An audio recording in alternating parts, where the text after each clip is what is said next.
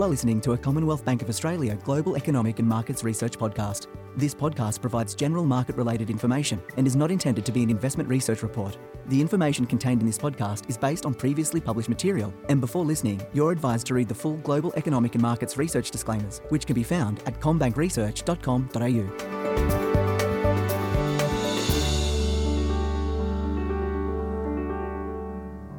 Welcome to the Global Economic and Markets Research Podcast. My name is Belinda Allen and I'm a Senior Economist here at CommBank, and today I'm joined by the Head of Australian Economics, Gareth Aird. Gareth, good to have you on.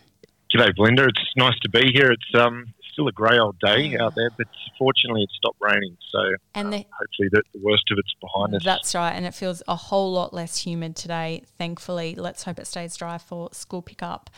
So I was just thinking, it's the 9th of March. It already feels like a long month. There's just been so much happening both locally and globally, particularly since I think you and I did our last podcast. We've had some updated messaging from the Reserve Bank of Australia, which we'll touch on. We've had obviously the invasion of the Ukraine by Russia, which has put a big lift on commodity prices, particularly oil, which feeds through into petrol prices, gas prices, wheat prices, and that's going to feed through into higher food prices as well. And here in Australia, we've obviously had the devastating floods in New South Wales and Queensland as well, which not only does it impact those communities involved, but also does have an economic consequence as well. So Gareth, there is just, and I haven't even mentioned the Q4 GDP data that we got out last week as well. So there's just so much going on. So it's a great time to get your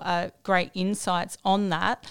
Let's start with the RBA. The March board meeting was last week. They made some subtle changes to the language around what they're looking for. No longer are they just looking at wages growth, they're looking at broader measures of labour costs. We heard from the Governor again today at the AFR summit, and really it was the first time, or maybe the second time, they'd really committed to the fact that they might need to lift rates this year, but also they're starting to think about having to fight inflation.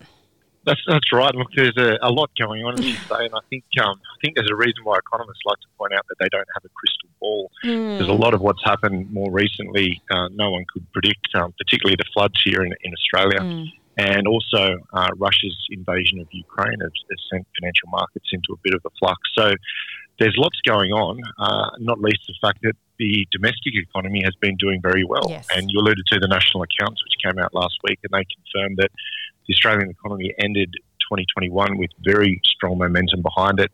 That's continued through to the early part of this year, and the domestic economic backdrop still looks very good. It was very timely, I think, today to hear from the Reserve Bank Governor, given there were so many things that we're interested to hear his take on. And in many ways, there was different messages in his speech today, and I think for a lot of sell-side analysts like us, there was something in it for everyone. In a lot of ways, you can read RBA communication sometimes with a confirmation bias, so you're kind of looking for something that supports your narrative or your call. And I thought today there was quite a bit in there actually that supported our view that an increase in the cash rate is actually not too far away. Some of that came through in the Q&A, and we can delve into it. But the main message I think today from the RBA governor was that the domestic economy still looks very good, but there's more uncertainty now out there because of what's happened with Russia's invasion of the Ukraine. I think he downplayed the impact of the floods in terms of the medium economic outlook here, and I think that's right. And he's also now far more, I think, open to the idea that inflation is going to end up surprising them to the upside, and there could be too much of a good thing, and that it's possible that inflation expectations actually ratchet up, and therefore, and then this was almost the concluding part of the governor's speech, that the RBA could become inflation fighters once again. So a lot in it, yes. But plenty there, I think, to support our view that a rate rise isn't too far away. That's right. So just for all our listeners out there, we changed our call from August to June after Governor Lowe's semi-annual testimony before Parliament back in February. So in that speech, He said that they really wanted to see a couple more CPI prints before lifting the cash rate, and that was kind of maybe the first admission that it was getting closer. But our view has always been the Q1 21 CPI print that we get out in late April is going to be big enough to give them enough evidence to lift the cash rate before seeing a second CPI print. So that's why we have June. So he kind of talked a little bit more about that today and conceded that they didn't have to see two more CPI prints. That's exactly right. The governor was asked a really good question, I thought, Pretty by direct. the moderator, John Keogh, who said, you'd mentioned in the past that you'd like to see a couple more CPIs before being able to conclude that inflation sustainably within the target range. Is that still the case? Do you need to see two more CPIs? And the governor said, look, we don't have a plan, and what he meant by that is we don't have to see two in particular, which was really supportive of our call. In a lot of ways, the timing of when we pulled our call forward from August to June for the first increase in the cash rate looks sort of counterintuitive, because we did it off the back of the governor actually making those comments around it would be good to see a couple more CPIs. But our interpretation was a couple more CPIs in line with their forecast is probably what they need to see. But it can't just be a couple not conditional on what's actually in the CPIs. And if the next one's strong enough, which is what we're forecasting, then you wouldn't need a couple more CPIs to be comfortable with the idea that inflation pressures are genuinely here. So the fact that the governor answered the question in that way was very encouraging for us. Obviously the CPI has to be strong enough for them to only need one, but I think on our forecast it will be, and then it comes down to some of the other things that they're looking for still around wages growth. They've broadened the definition there of what they're looking for to labour costs, and again I think that's encouraging of our call, because they're not sort of beholden to the wage price index printing in a particular level. And then of course the unemployment rate is still very important as well, and measures of labour demand are looking very good. The unemployment rate should continue to drop, and all of that feeds into our view that a rate hike is 3 months away now. Yeah. So the time's shrinking, but 3 months is still a long time based on everything that's going on at the moment. Yes, that's right. And I just think everything that's happening in the last month as well, we can obviously get more events over the next 3 months that obviously, does change the dial a little bit as well. But I want to talk about the inflation pressures that are building not only from the domestic economy but also what we've seen from the floods in Ukraine in a minute. Before we get there, I just do want to talk about labour costs though, because that has been quite important, their change in language, and certainly what we're seeing beyond the pure wage price measure, and that lifted by 2.3% for the fourth quarter of last year. Broader measures of labour costs, so that can be wages including bonuses and national accounts measure. Our own internal CBA data is certainly showing that those broader labour costs are rising. That's exactly right, and I think that focus on broader measures of labour costs and not just the wage price index itself is healthy, because you're picking up a little bit more than what the synthesised kind of wage price index picks up, and that is a slower moving index. It takes a while to I think reflect what's actually going on out there. So by broadening the focus, that means that the Reserve Bank is open-minded, I think, to the idea that wages is probably growing more than is indicated by that wage price index. That's exactly what should be happening, given how tight the labour market is. We've got an unemployment rate at the moment of 4.2%. That's where it's printed for the last 2 months. And over the period where the wage price index was taken, the most recent one, Q4, the unemployment rate averaged quite a bit higher at 4.8%. So that tightening labour market will generate further upward pressure on wages. That's exactly what the central bank's been trying to engineer. It's showing up early signs in other measures rather than the wage price index itself, although we should still say that the 0.7% increase on the quarter in the Q4 wage price index was still its strongest quarterly increase since 2014. Yes. So directionally, everything's heading very good in the right, the desired direction. And I think, given that there's a broader focus now than just the wage price index, we can be comfortable that that some of that other data matters more than what we might have thought before the Reserve Bank made that formal shift to labour costs. So the Ukraine and the floods will have an impact on inflation. So Ukraine, obviously we've seen the increase in the oil price given Russia's a very large oil producer. That's already adding on to what was already a rising oil price anyway as mobility get back to normal and there's still supply constraints in terms of oil supply. The floods as well will lead to higher fruit and vegetable prices. That's what we've seen in previous floods, particularly back in the late 2010, early 2011 floods in Australia, where we did see an impact to growth in the quarter where the floods are, but then obviously a rebuild program there. What's your current thinking around the impact from those two significant events? Look, in the short run, there'll be quite a significant kick to headline inflation because of the much higher oil price. That's the most obvious channel that's going to filter through to us here in Australia. And then domestically, the floods are probably going to put some upward pressure on food prices, and that's what happened more than 10 years ago when we had the floods in Queensland. So the central bank will largely look through that. Their focus is really on the core measure of inflation. But even before all this happened, we still expected a red-hot print because domestically inflation pressures had been building in line with a very tight labour market, in line with an economy that's been doing very well, and in line with the household sector sitting a lot of savings that they can deploy, and that puts upward pressure on prices. And so we've sort of headed into these couple of shocks, if you like, with prices already rising and inflation pressures already building. And we saw that, of course, in the Q4 CPI.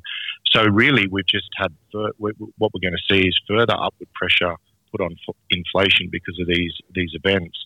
But it's our view that further upward pressure on inflation is not going to derail what will be, in our view, a very strong 2022 for the Australian economy. And I think that's where, and there's lots of, the word stagflation is floating around quite a bit at the moment. I don't think, though, that applies to Australia. To get stagflation, you need two things. You need higher inflation and you need stagnation. And what I think we'll see in Australia is higher inflation, but still strong growth. And that'll be because the household sector's sitting on lots of savings, business investment looks very healthy, resi construction's very buoyant, lots of public demand coming through. All of that supports the economy. So we still end up with good growth, but we do end up with higher prices. And that's where, of course, we think the Reserve Bank responds to that by normalising the cash rate. So we got the cash rate going in June, so from its current 0.1% to 0.25% in June, and then a steady flow of rate rises up until the first quarter of 2023, where we have the cash rate kind of topping out at 1.25%. Now, this 1.25% that we've had in place for quite some time is based on household debt serviceability and what happens with that. But also our colleague Stephen Wu just published a report yesterday on the neutral cash rate in Australia. So doing some really great modelling work there based on some offshore models about that neutral cash rate. But once again, that reinforces the view that it's going to be a shallow rate hike cycle by the RBA. That's right. It's interesting in some sense because we've had this sort of hawkish call out there on when the Reserve Bank will actually get around to raising the cash rate. And we've been on the hawkish side of the fence for a long time now and talking about how inflation pressures would come through earlier than a lot of people expected. And that has been our sort of narrative for over a year now. But we find ourselves in a situation, though, which is a little bit different in terms of what the tightening cycle actually looks like by landing on a rate which is lower than a lot of other commentators in terms of how high the RBA will take the cash rate. And so we've got them kicking off in June this year and getting to 1.25% by the early part of next year. But then we see them sitting on the sidelines through 2023. And there's a few reasons for that. One is that by the time the cash rate's at 1.25%, mortgage repayments as a share of household disposable income will be back to their historic average. And the reason that repayments go up so quickly is because households are sitting on a record amount of debt because they've been using low interest rates to borrow more. That's gone into the housing market. But it does mean then when rates go up, it has quite an immediate impact and a large impact on household finances. And the other thing as we move through 2023 is that about 20% of the total loan book, the mortgage book out there, is on fixed rates that expire in 2023. And so if we're right on the cash rate and the RBA has taken it to around 1.25% by the beginning of next year, as we go through 2023, there'll be lots of borrowers who will be rolling off a fixed rate, somewhere around 2.25%, because they would have fixed at these record low rates during the pandemic. And they'll be rolling off onto a rate which is materially higher than that 2.25%. So that means you get a natural tightening coming through over 2023, even without the Reserve Bank continuing to raise interest rates. So that's one way that we've sort of arrived at this idea that they stop at around 1.25%. And then the work that Stephen Wu did, which is really an academic look at where the neutral cash rate might be, coming at it through a different approach, he's also landed on a very similar rate. So we've got a few pieces of information or evidence, if you like, that's supportive of the idea that the Reserve Bank, once they get their tightening cycle underway, don't actually need to do it too much. And I think it's worth thinking about that once rates start going up, things start to change. And it's been so long since households in Australia have experienced rising interest rates, and no one really knows how households are going to react. The economy looks very, very good at the moment, but things like consumer confidence and house prices and credit, all those things start to change with rates going up. And once we get a better sense on the behavioural changes that are taking place with higher rates, we'll have more conviction then on where we think the RBA will eventually take interest rates. But it will be a new experience for a lot of households. Households won't know how high rates are actually going to go, so they might start to change behaviour in anticipation that rates go up to a higher level than what they end up, and all of that will kind of start to slow the economy down a little bit. And that's really what you're doing when you're raising interest rates. It is hard to believe that the RBA hasn't lifted the cash rate since 2010. So, I mean, that's 12 years ago, so it will be, as you say, a big behavioural change for some households to have to deal with. And it's also going to have an impact on dwelling prices. So you did publish some updated house price forecasts a bit over a week ago on the 1st of March. Just given we now expect the RBA to lift rates in June, it means house prices will peak earlier. We now expect them to be flat over 2022 and fall by 8% in 2023. That's right. No real material changes to our forecast for the housing market, other than because we think the RBA will be raising the cash rate earlier than we previously thought. We just think that home prices peak a little bit earlier. And it's worth saying that the most recent CoreLogic data is signalling that home prices have already peaked in Sydney and Melbourne. Yep. I mean, they've had an extraordinary run, so we need to put the peak in context. But if it's the case that home prices have already peaked in Sydney and Melbourne, and that makes intuitive sense given affordability constraints and the fact that the fixed rates have already gone up, then it's very likely that prices start falling as soon as the RBA is raising the cash rate. So again, I think that also feeds into the view that they won't go too high. They don't target home prices, but they do know that home prices have an impact on the economy, and it falls in line with our expectation of 8 to 10% or so. Household sector will wear that, and it won't be a problem. But if the falls in home prices were too big, that would create some negative spillovers to the economy, and that is something that the Reserve Bank does not want to see.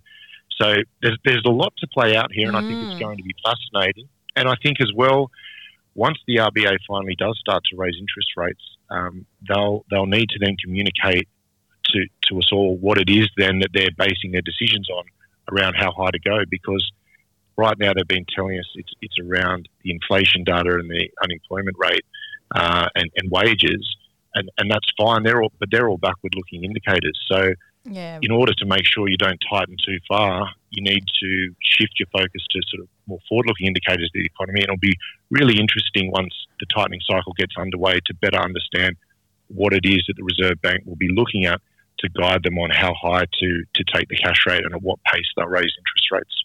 So what you're telling me, Gareth, is we've still got a lot of work to do.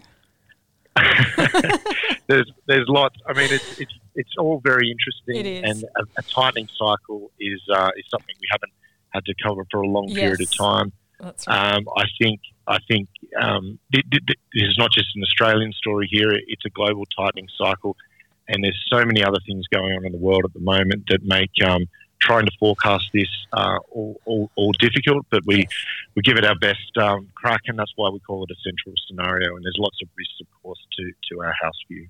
Gareth, really appreciate your time, and all to our listeners for catching up on all these big events that's happening in the Australian and global economy at the moment. Thanks for joining.